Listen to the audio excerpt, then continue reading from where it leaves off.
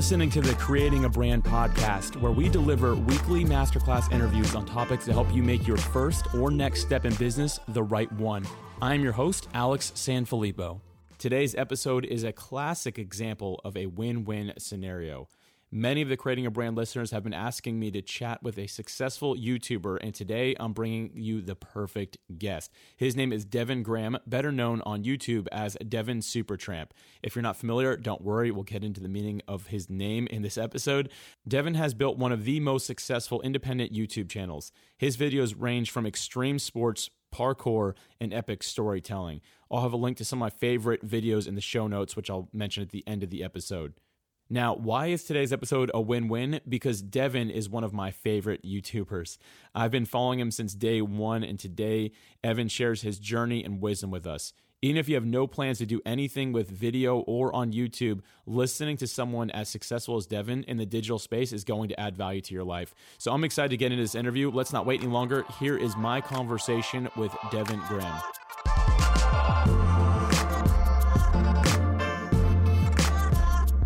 Devin, welcome to the Creating a Brand podcast. Stoked to be here, my friend. Thanks for having me on board. Absolutely. I'll tell you what, this is a dream for me. I'm a huge fan of yours and your YouTube channel, Devin Supertramp. Keeps us busy. Does it? It does. I can't imagine. I realized you're getting very close to actually 6 million subscribers on YouTube and like 500,000 on Instagram. You guys are really taking off, really starting to crush it a lot more than I've ever seen before.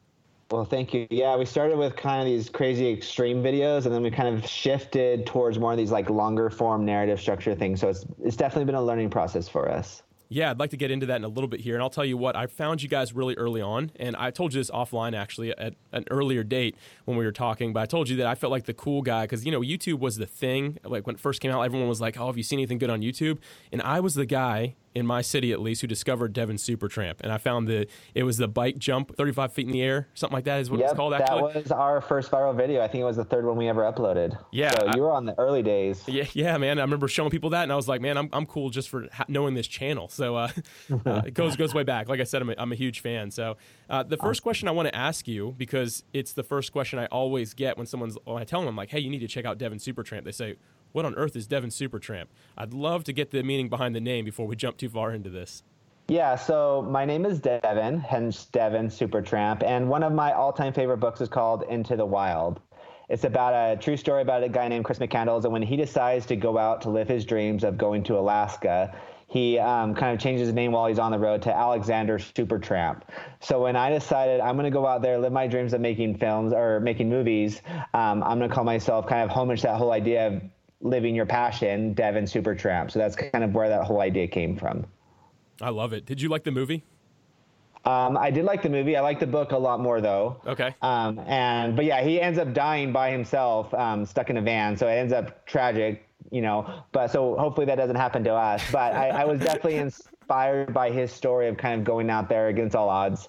And I've been making movies ever since I was little, but it was like, and you never know when you start on social media, like, is that name going to be really my name that it sticks with? But that just kind of happened with me. It wasn't part of the plan. It just kind of happened. Yeah. So like you said, you've been doing film for your whole life. It's been something you were interested in.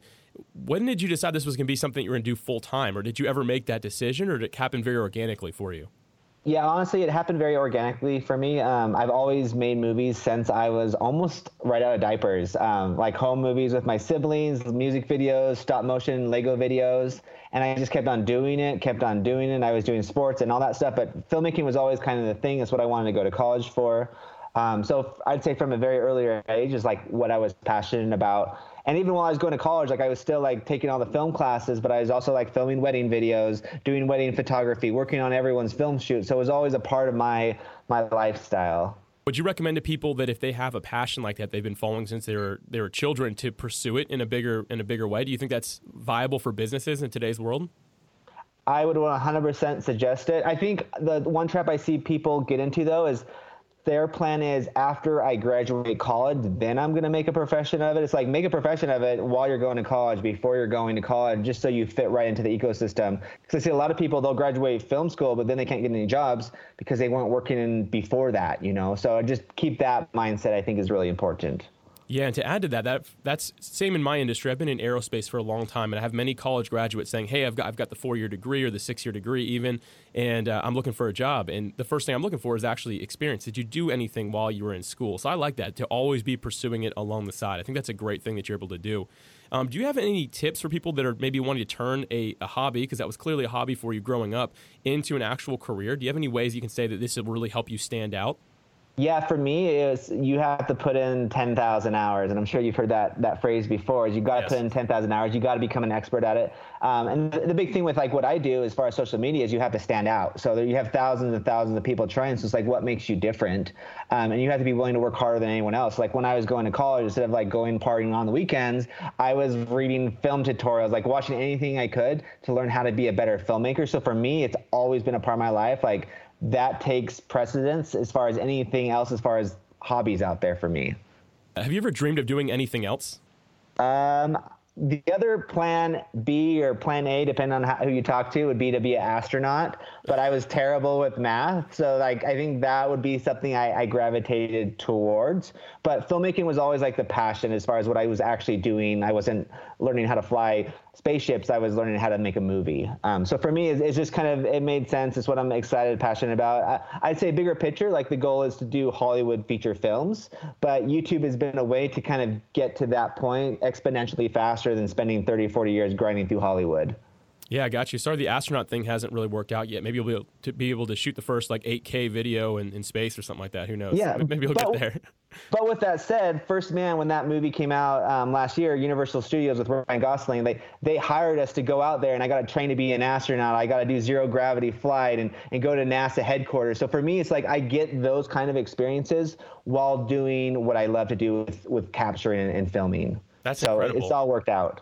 I love hearing that. And also, I noticed recently you did something for Jurassic Park. It was Fallen Kingdom, I believe, right? Isn't that the one you're helping them promote? Yep, Fallen Kingdom. And so, yeah, we did a fan film, essentially just me creating stuff on my own, funding it myself. Universal Studios saw that film, and then they're like, we love what you did here. We'd love to hire you to do one for our new movie. And that's kind of how that happened. And after that, then I did another one with them for First Man. I'm actually working with them on 2 other projects for Universal Pictures right now as far as promotional videos. So it's like a studio that I've always dreamed of working with. I now get to do like cool promo videos for them. That's incredible. Devin, I'm loving this conversation already, and I want to kind of transition back to something you're talking about, how you put in that 10,000 hours. Now, when you were doing that, were you making money right away, like while you're in school doing this? I know with the weddings and things like that, but when you were pursuing kind of where you got your start, which I'm going to call it maybe adventure or extreme sports, is where you were doing these videos, were you getting paid to do those right out of the gate, or is it something you had to work your way into? Yeah, I'd say about the first 10 years of honestly like pursuing it, I'd say 5% of the projects I did were paid.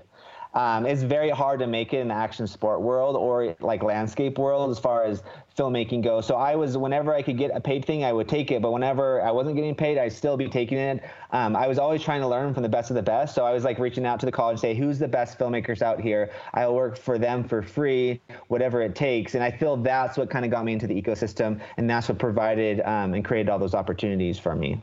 What you just said was really valuable. You reached out to the best of the best and offered to work for them for free. I think too many people, especially in today's world, when we're trying to create brands for ourselves, we immediately associate what we're doing with a paycheck. So we're like, we need to get paid right away. But the truth is, if you can sit back and really learn from the best of the best and even do things for free, that's going to really help you out in the long run. And clearly, you've seen that to be the case. Am I right?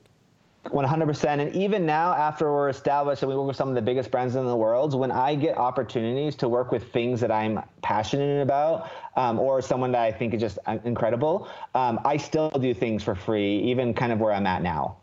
I love that. Again, that goes back to you're passionate about this and you're making sure it stays the main thing, because I think that all of us, whatever we're creating, whether it's a YouTube channel or trying to get into Hollywood movie production or something completely different, if our passion's really in it, we need to remind ourselves of that. We don't want the paycheck to become the number one thing. And if we focus on that, I believe everything we do suffers from that. The quality of what we're doing, the reason behind it, the heart behind it will really begin suffering. 100%. Everything that we take on, it's always like the first question we ask is, are we excited about this? And occasionally you'll have things you're not excited about, but it's going to be a good paycheck. And we still take those on, but generally speaking, we usually gravitate to the things that we're excited about. That's great. Now, I'm thinking you weren't getting paid at the beginning, but one thing I've always noticed about Devin Supertramp, this channel, every time I talk to people, I'll be like, you've got to see the cameras they're using. It's amazing. It's incredible quality. if you weren't getting paid, how were you affording this great gear that you had even early on?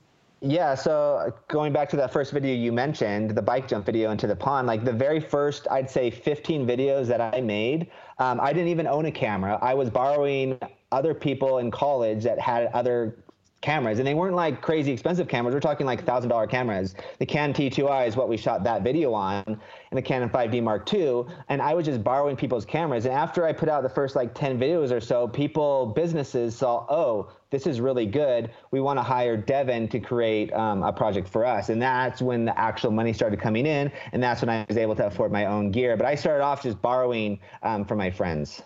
If you were to go back, would you still do it that way, or would you try to take out a loan to buy gear? What would you recommend to somebody getting started in that space? Yeah, I would say avoid being, or do whatever you can to be debt free. For us, thankfully, we've been able to do that. We've never been in debt with anything that we've done. I know sometimes you got to start as far as businesses, but as far as in my world with filmmaking, like the gear that we wanted right at the start was like $1 million, $500,000 gear. So instead of us going into debt, we just worked our way up from small cameras and slowly worked our way up from there. But we've done all that within like I'd say about a 3-year time span where we're able to get like the gear and the camera gear we really wanted. I think you bring up a great point here, though, and I want to make sure that Creating a Brand audience understands this, that you don't need to have all the tools yourself right away to get started. You just need to start where you are with what you have and what you have access to, and check your network. If you have a friend that has something that could help you, an audience or anything like that, be willing to leverage anything you possibly can, because I believe that's how you truly make it, not going into debt and just trying to wait until you have everything you need to get started. Start today where you are with what you have, and then let the success follow you after that. Yeah, and I would also, to add to that, I would say I was finding people to work with that were kind of at my same level, where, like, for example, like the musicians that I was using at the very beginning, they were just local musicians that wanted their name out there, so they were letting me use their music for free because they were getting that exposure from them. And as we continue to get brand deals, I was actually able to pay them for their music for the following videos that we continue to do. And even to this day, whenever I have those opportunities, the people that were with me since the very beginning were able to give them paychecks, which has been awesome to see that come full circle. Yeah, that's actually one thing that's always made your channel stick out to me, is that you guys have your own music on there. I'm like, man, who is this? I'd go look up the music afterwards. That definitely worked really well for you. Now, was that something that you planned to do to stand out, or what made you decide to go with something other than just stock music or something like that? Yeah, for us to be able to monetize, like we would be stoked to use like whatever's the top 10 songs that's on the billboards. But for us, like if we wanted to monetize our videos, we had to own the rights to it. So we had no other option but to reach out to local musicians. One of the first musicians I ever worked with, Steven Anderson, I just reached out to the college near me and said, hey, is there any musicians out there that you think would be interested in creating music for us? And then they suggested a guy named Steven Anderson, and then I wrote him, and me and Steven worked together for the first 2 years without ever seeing each other in person. It was all through emails, but he probably created about 75 songs for our videos, and he was able to make a living through doing that as we continue to work together. That's really cool, and obviously creativity is a large part of what you do. How have you been able to just keep your mind working creatively? And I'll get into more questions on that, but just a broad overview of how have you been able to be so creative? Is it just the way you're wired? Have you had to really stretch that within yourself? The issue we have is once you create something cool, people expect you to create something even cooler. Right. And even cooler, which usually also sometimes, not all the time, but that sometimes means like bigger budget projects. So for us, it's like, okay, we're going to have someone launch off of a cliff. People love that. Now we got to have someone launch off of a cliff that's 500 feet to a parachute off of a slip and slide. So we're always trying to up the ante. So to me, that gets a little challenging as far as like how far can we push people and do it safely where no one's going to get hurt. But we're always like looking for inspiration all around us. But it's just taking things that people have already done before and figuring out what can we do to make this our own.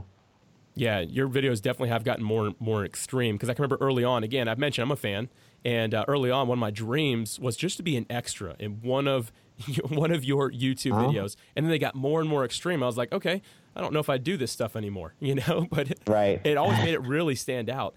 Now, with that said, how have you been able to kind of translate from Gen Y to Gen Z? Because obviously Gen Z is consuming content much differently than Gen Y. What have you been able to do to stay relevant with this next generation? We're still trying to figure that out, honestly. I would just say every couple years, even the algorithm on YouTube, it shifts. So it starts favoring longer content. So then we started trying to create longer content. Then it was starting to favor daily content as far as to get our videos seen. But daily content for what we do, and some of our videos take 2 weeks to several months to create, it just wasn't realistic. So we're still honestly trying to figure out what that looks like.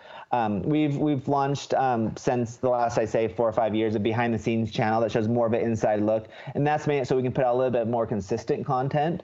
But we're still trying to figure out like how to stay in the game as it's constantly changing and evolving. But I feel like everyone on social media as well is dealing with that same problem. Yeah, I mean, no one's learned it or figured it out. It's always going to be evolving, because as soon as we figure out Gen Z, then I don't know what comes after Gen Z, but then the next gen figures it out, you know? Yeah. There's going to be something else where we're going to have to continue to be working on. How much time do you actually pay attention to YouTube's analytics and the algorithm and things like that? Are you spending a lot of time doing that? I mean, every video that we release, which generally speaking, every other week on our main channel, we release a brand new video, and we're tracking the algorithm. We're checking if people are clicking on it, how fast they're clicking on it, where they're clicking on it from. Are they clicking on it from YouTube, through the subscription feed? All that plays into what we're creating. And then like the thumbnails that we're using, the video descriptions, like everything we do, we're monitoring to see what's working, what's not working. And then we kind of adjust and make plans according to that.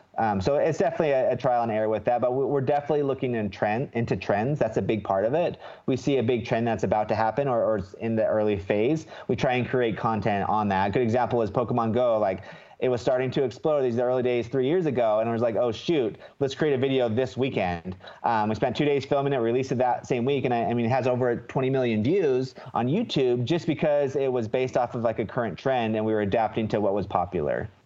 Yeah, now if somebody is just kind of getting started in this game, not even just YouTube, let's just talk general social media. If someone's just getting started, do you recommend really keeping up with that trend and watching the algorithms as closely as you can? Like, how much time do you do that versus spending time working on using your creative mind? What are your thoughts on that?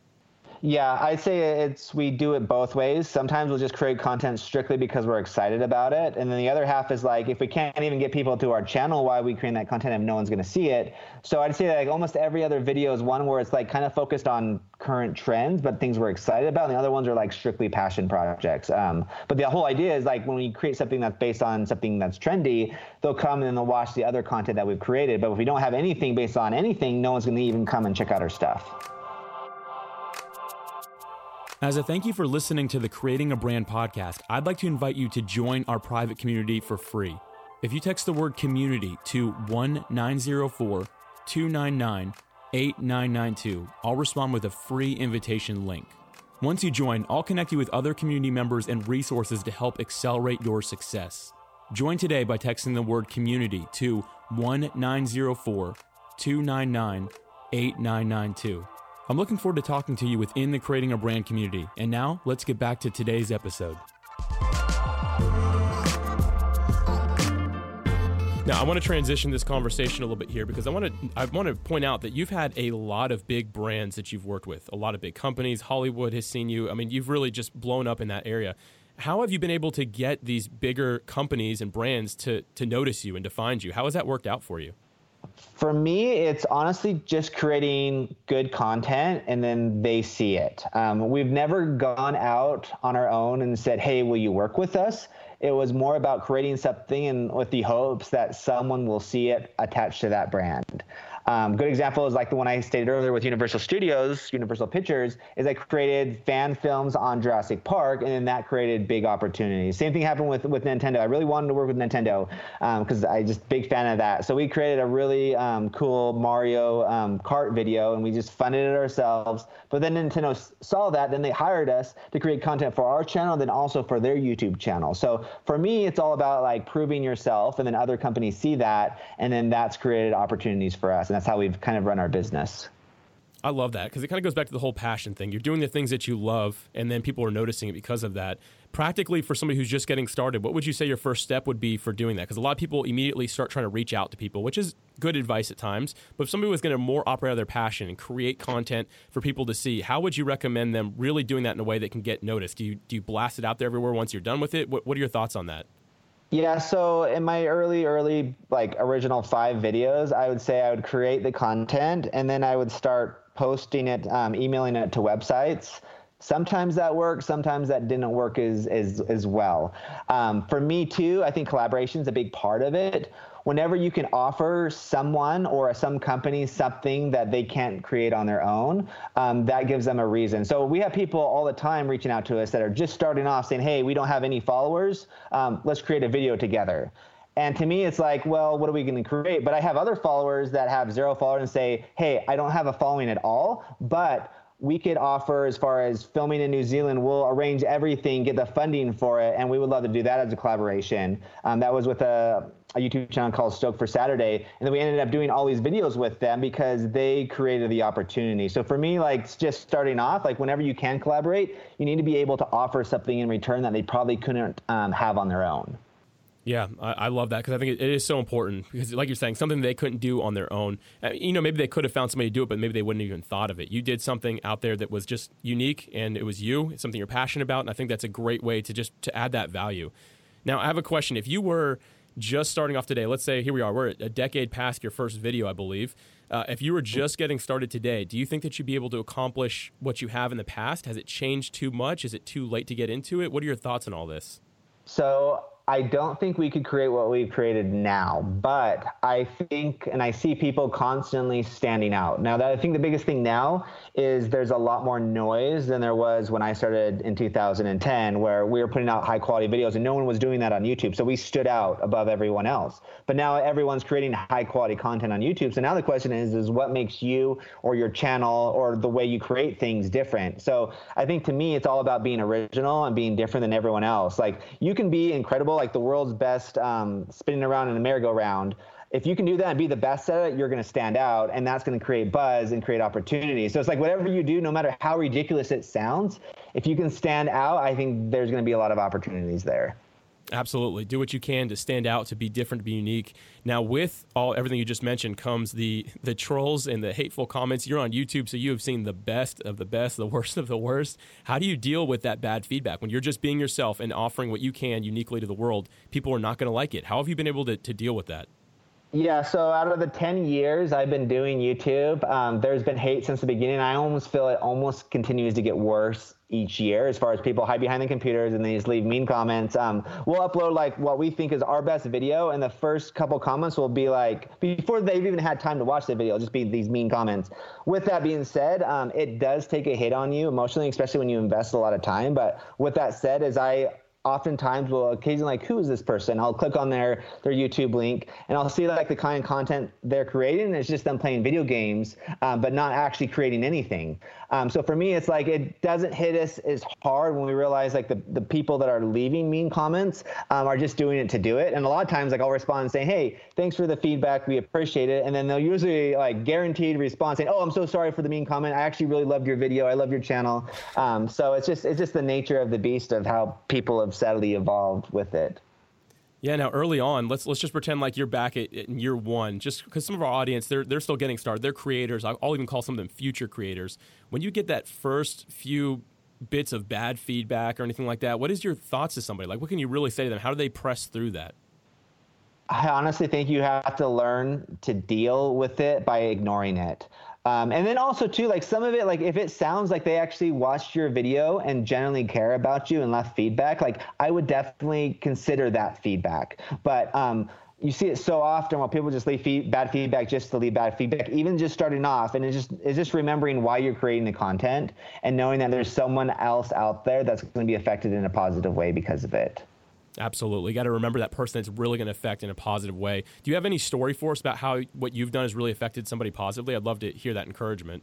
Yeah, so when I started, or when I switched, because I went to film school, I dropped out my last year, and I started creating YouTube videos, and I felt like a lot of the filmmaker community thought, like, you're wasting your time. Like, if you want to create content, you don't put it on YouTube, you put it on, like, the Hollywood. But for me, like, some of the emails I was getting, and one of them that pops up in my mind right now is a guy from Morocco, and he wrote me saying, hey, Devin, just so you know, you don't know me, you'll never meet me, the world's too big, but I decided I was dealing with severe depression. I was going to commit suicide. And before I did that, I was like, I want to remember the things I'll be missing out on in the world. So I went to your YouTube channel. I started watching all the videos, and I just started bawling because I realized there'd be too much I'd be missing out. And that was like the turning point for me for deciding not to end my life. So for me, like hearing that kind of story was like so inspiring, knowing like, actually the content we're creating does matter, even if it's just as silly as people jumping off of a cliff. Like that's inspiring people to realize like their potential as far as everything that's out there in life. I love that story, man. I think that's so great. And for me, it reminds me of something I say to the Creating a Brand listeners a lot, which is do for one what you wish you could do for all. We have to be willing to help that one person. When we help them, it's worth it. You know, we don't all have 6 million plus followers like Devin, but here's the deal. We can all help that one person when we do. If you get 10 bits of bad feedback, but you helped one person, it's worth it. And I think that that's something that's 100%. Always been true in my life.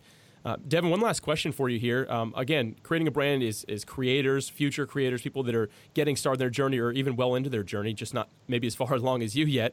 But if you were going to give us one last piece of advice for social media, YouTube, anything like that, what would you say is something that we can do to really begin accomplishing what you've been able to accomplish?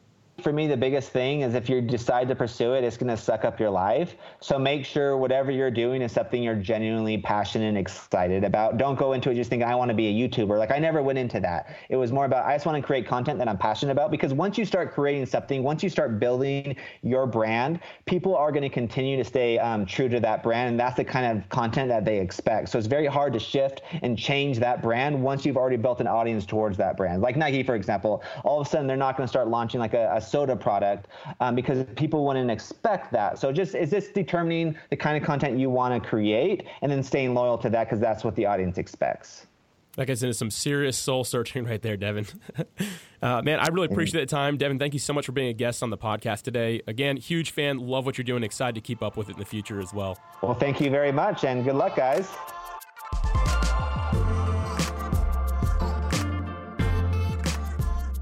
This was a bucket list conversation for me. The next phase is for me being extra in one of Devin's videos. I don't need a main role. I just want to be one of the dudes in the back. Devin, I know you're listening to this. Just name the time and place, and I will be there. This conversation ended up being far more than just advice for using YouTube. Devin shared transparently with us today about what it takes to be successful in this digital space, not just on YouTube, but in any sort of online business that you're involved in. And now I have a question for you that I'd love to hear your response to. What was your biggest takeaway from the wisdom that Devin shared in this episode with us today? To share your response, please visit creatingabrand.com/042. I've added a place where you can leave a comment. It's right below my favorite Devin Supertramp videos that I shared. I'm looking forward to learning from you, and I'll be responding to your comment as well. Devin, thank you again for being a guest and sharing your wisdom and journey with us all today. For a list of my favorite Devin Supertramp videos and a link to see more, visit creatingabrand.com/042. Thank you as always for listening. I'm looking forward to bringing you another episode next week.